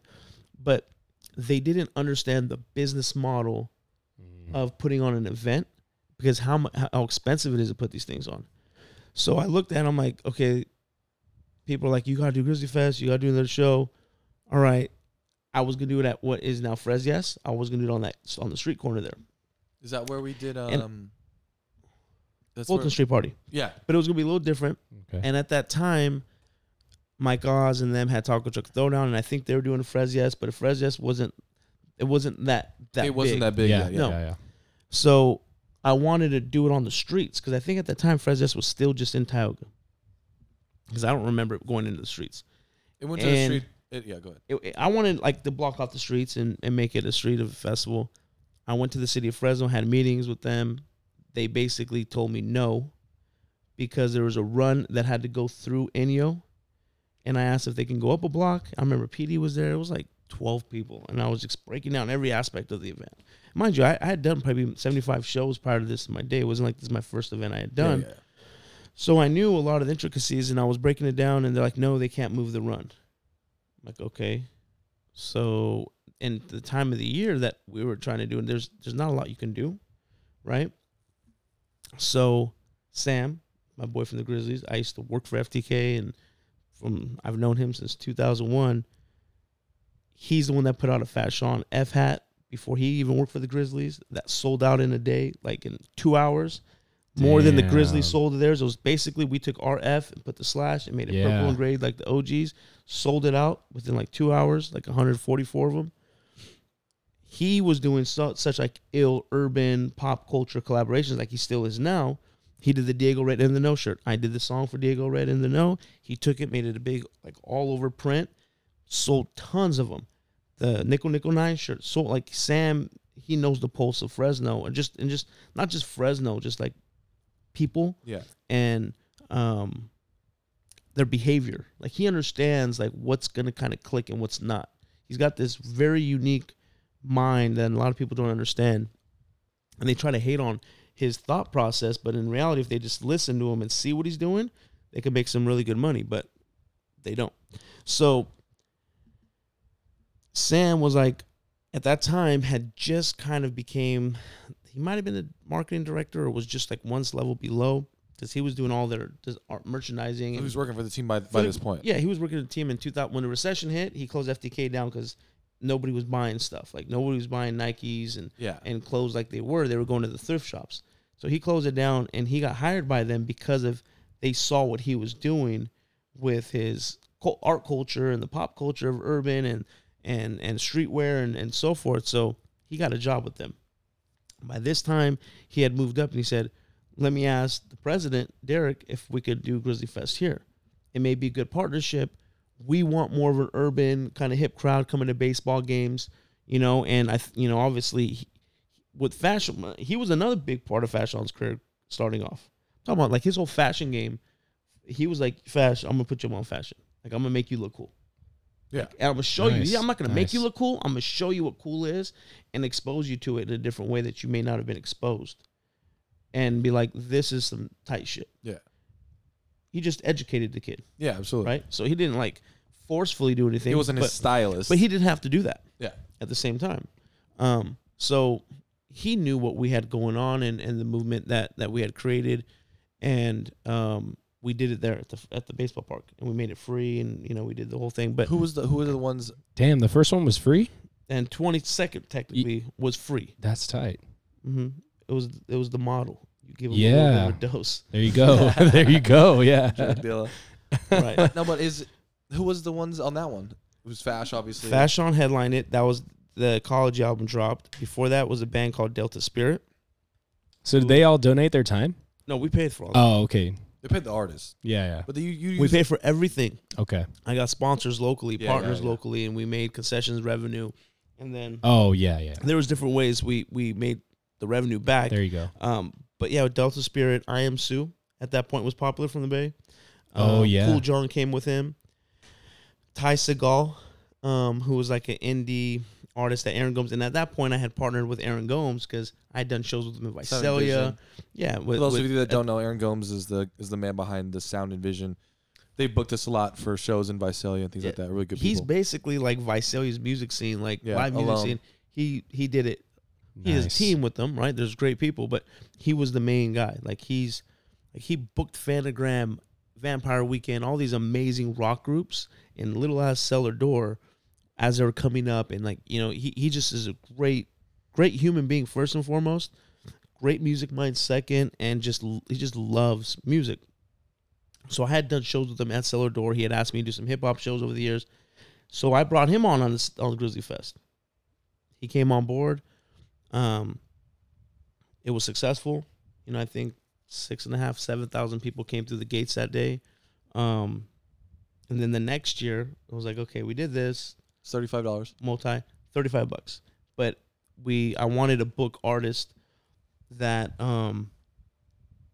that we didn't really get a lot. Like Slightly Stoopid, for example, and hadn't played Fresno since I was in Fresno State in 2001 at a free college show at the Pit. Yeah.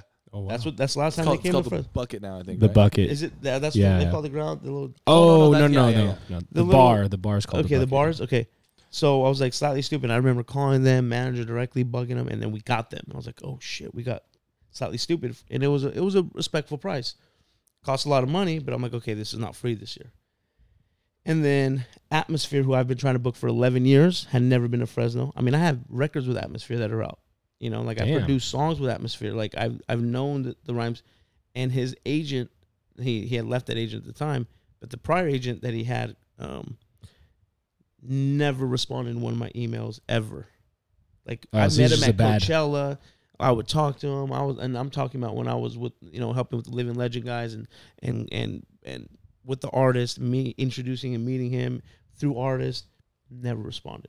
So once I found out he wasn't working with this guy anymore, I was like, fuck, here's my chance. I just called the manager. I was like, Bird, I need to get, this is in 15. I wanted to get him, and he didn't get me in 15. 16, I called. I was like, Bird, come on. We need to make this happen. Like, I really need Atmosphere. I need to bring him to Fresno. Like, I have to do this, or else he's going to be 98 years old and then come. Yeah. And he's the coolest dude ever, by the way. Super, super chill, cool dude. So then we got him. And then the third act that year was Gomes was like Cold War Kids. He had booked them so many times when on their way up. He was like, I think we can get them. And they got the number 1 song with that first song. Mm-hmm. And that's what it was. And we Nice. put Fash onto it. And it was like, okay, and that was that year's Grizzly Fest. Mm-hmm. That's why we put the $35 price tag.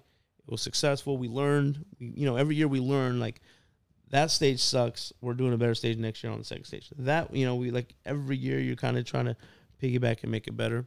Well, I just think that the 2018 Grizzly Fest was the best one. Last year? No. The 19 or 18? The 2018. 18. Oh, the one that you played at. Yeah. yeah. I was waiting him to figure it out. It just making me sound like a dick. No, I mean, it was, but every year was different. Yeah. Like, even this year Yeah. was different. But that's how it started, man. It wasn't really like, I mean, I had conversations with people who wanted to throw festivals, and they're like, we want to be the next Coachella. I'm like, I don't want to be the Coachella. Fuck that. That's a headache. And Yeah. if you want that responsibility, Take feel it. free, bro. Take it. That's all Yeah. you. Yeah. I want to do something that I want to do that I like doing. That should be That's- fun because Yeah. Coachella's not fun anymore, man. That's such a money hungry machine at this point. Yeah, but it's fun. I mean, if you're doing the talent buying, it's fun. It's still for it's you, art curation still. Mm-hmm. Putting a lineup together is art. what's that thing I always do to you? I'm sure it's annoying. Is I ask. What? Maybe you don't say it on the podcast, but I always ask, and you always tell me like, Oh, Like- the play. I mean, how much are they, Aaron? And he'd be like, Oh, the talent. This is how he does every time. I'm like, how much are they, Aaron? He goes, you want to know? I mean, I don't Okay. think people really know how much these I talent. don't think they do either. But I'm saying I wouldn't know had you not told me, because I asked you. I forgot who I asked you to book. Well, they have obviously- different prices, right? Because it's this Obviously, yeah. festival, and then there's just club Right. appearances. Yeah, where- right. yeah. I begged you, and I was like, "Well, dude, the Black Keys, and you were like, "You know how much the fucking Black Keys want?" They weren't playing together at the time when you asked. Now they Oh. are. Yeah, they're back together. now. But at a festival, they're charging $1 million plus. Yeah, I know. Shit. You and know? I remember and And you're thinking, what? $1 million? Black Keys? Yeah, but they're on the road. They have all their shit they bring. It's not even that though. It's No, the way these agents think is it's a music festival with the Black Keys. People in this huge range are going to drive to see them play.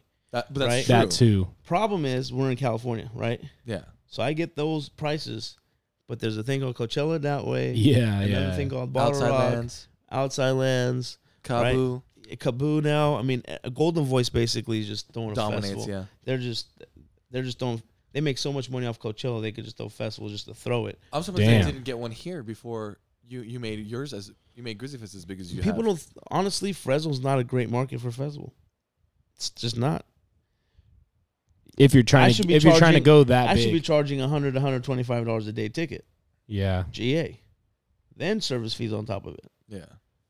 I'm at 75 and people are crying. I mean, that culture is eventually going to change, especially if you pull out the Don Yeah, but- move and say not no this 2020 yeah, no bitches. 2020. Like this is how you want to be, no 2020. But here's the thing, though: Golden Voice or Live Nation's not going to take that risk to educate an area, And a exactly. market. They're like, why are we going to lose money to educate these people, Yeah. Yeah, why they're all gonna go to Coachella anyways. right? Or something Or they'll else. just go to the right That markets. shit pisses me off though about Grizzly Fest because I know a lot of people that go spend $2,000, $3,000 at Coachella. Right. You know what I mean? Oh yeah. And it's like, so you can spend $3,000 at Coachella, but you don't want to spend $175, $200. Right. You're fucking whack. And then Those same motherfuckers spend $125 on a a fucking Saturday. Just some Right. random fucking bar. So I mean, that's trust stupid. me, I know. Yeah, yeah. It's. Yeah. I mean, I get it firsthand all the time. People are like, "Oh, we wanted to go. We didn't know what it was." All right, man. I hate to cut this short, Aaron, but Let's we gotta wrap we it. gotta have Let's wrap we it gotta have a part 2 for sure. yeah, we'll 'cause have you back. We'll bring Ev next time. I just Ev's been my guy for a long time. Yeah. Ev called me. I Shout out to Evan. He said, don't stop doing this podcast. He said, He "Don't told stop." me to be an asshole, He told you to be an asshole? yeah. but I'm not. I mean, there's so much shit, man. He told you to be an asshole? Not to you guys, but in just Oh. general, because it's like I try to be respectful and mindful of people, like and like I love Fresno, but I'm so like I just I feel like I'm you better do- just keeping my. I Yeah, used yeah. to when I was younger, I used to talk more. I'm just like I'd rather be quiet and just let it like just stay out of it. Like it's because- better 'Cause to what- not well, I engage mean- yourself in the conversation. Well, what's the point to do it? Is based probably It's like what yeah, like I why mean, why say something? Because I'm the type of person, if you tell me, like, if Bobby tells me, dude, you were a dick and you made me look bad, or like you're doing the wrong thing, I'm not gonna be like, fuck you, Bobby, don't talk to me like that. I'm gonna be like, damn, did I say that? Did I do something? right. And then I'm gonna immediately be like, okay, I see where he's saying. He's just talking about Fresno in general, what I'm so he talking doesn't about- want to say the the The bad reason call why things. I'm people saying it out. is because I've shown it. Mhm. I don't need to say it. Yeah. Okay, I've proved in every single thing I've done in this Absolutely. town. Like, if I want to get in your business, I'll get in. I'll do it better than you. Yeah. I know I will. That's just my mind state, and I've done it every Yeah, time. you've done when so I, much when I already. see people promoting or I see this and people are bitching, this artist canceled and this, I'm like, cool. You Shit don't think happens. that's fucked up? Fresno's back. I'm like, it's what it is. Yeah, shit happens.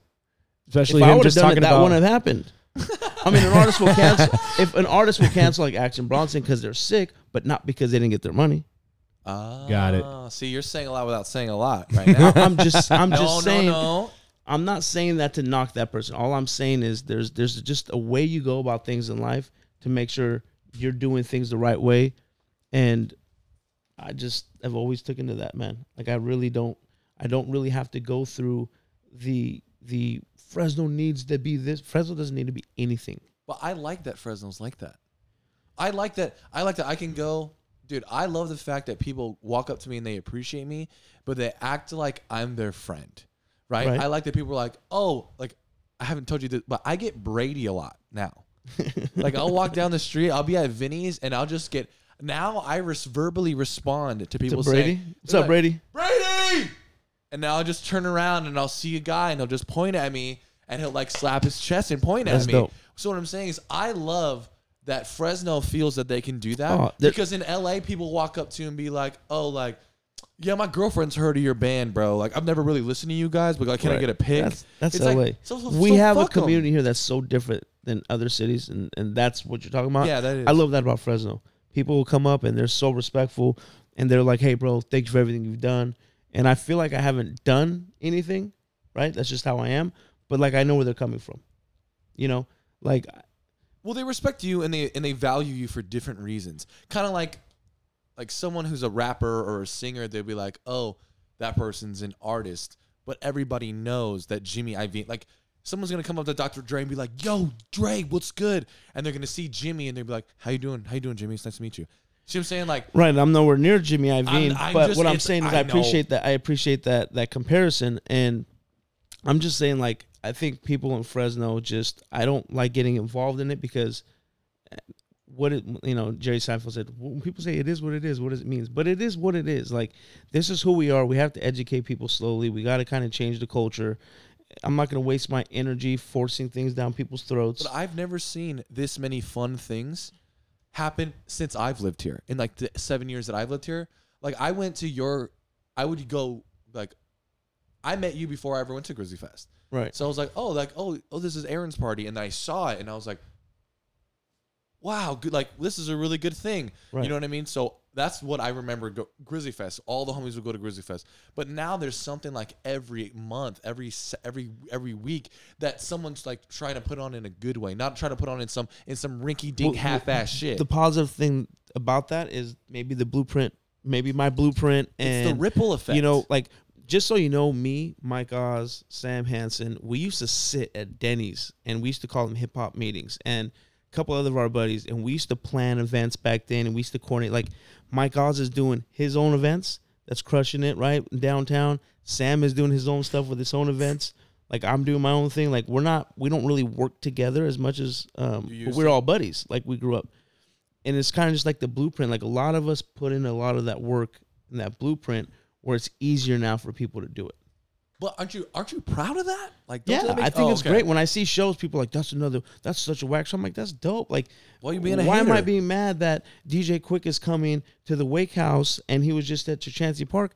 Let the people out there in Dinuba and really let them go partying and enjoy that show too. It wasn't happening 15 years ago or 12 years ago or 10 years ago. Yeah. Right? Like, let people throw their shows. Like, there's a show going on at Full Circle I just saw with a bunch of 90s acts. I'm like, that's dope. It's cool.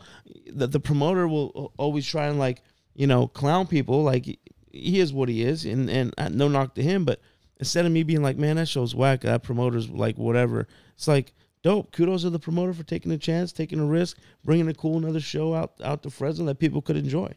Yeah. Like, it wasn't happening before. So now that we have it, we can't complain. Because back then we said we don't have anything, and now we're saying we have things, but they're all whack. Yeah, it's like the catch-22. It's like, what do you want? Nothing, or do you want something? Yeah. Do you just want one good thing, or do you want one good thing and a lot of? And you got to follow these promoters, and they got to build. They got to incrementally grow, and then so that they can put on a Grizzly Fest or do something, right? Yeah. But 2020 we'll talk about another time. 2020 we'll talk about another time. Is that an energy drink? No, it's a White Claw. So what's that? Liquor? What? It's like the next best thing. Is that sponsoring this podcast? No. So that's the thing you got to get on, man. We got a sponsor podcast. We got a White Claw. This is amazing. It's seltzer, alcoholic seltzer water, baby. We'll show you a video after the podcast. We'll show you a video off air. Oh, this is liquor. Yeah, it's like beer. It's like 5%. It's like He's a beer. getting ready to turn up on a Thursday. Yeah, what's his job? I mean, that's what he's supposed to do. Bobby, where are you going to be at tonight?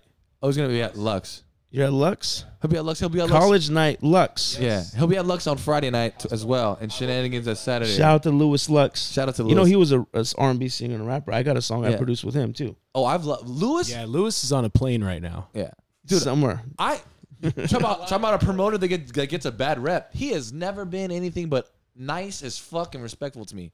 Lewis. The only reason there's a bad rep is because jealous. They're like, oh, he's an asshole. He has every right to be. It's his money. He's gonna do exactly. What he wants. Lewis is the epitome of a club promoter. I learned a lot from Lewis. If there's a thing called like a promoter and then a club promoter, like that nightlife promoter, he knows that thing inside and out and how to do it, how to make money off it. Dude's a hustler.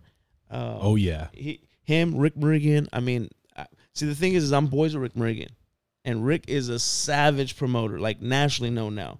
Like, he's one of the top like managers in boxing in the world, and like he hired me to do his street teaming for Beyonce back in 2006. I was in the colleges passing out flyers. Like, I've done every job, but Rick, Lewis, there's some savages here in the promotion game that know what they're doing. Oh yeah, when's Jose fighting? When's July 27th in Texas against Texas? Maurice Hooker. He's gonna bring back the belt. That's my guy. Absolutely, champ. I'll be there. The flights have been booked. Flights have been booked already? The flight's been booked. I'm going. Jose's the man. So there's a lot of great stuff, man. Yeah. All right. Hell yeah. Thanks for having me. Yeah. Aaron Heckamine, everybody. Yep. OG. We got to have him again for sure. Catch you guys later, man. Peace.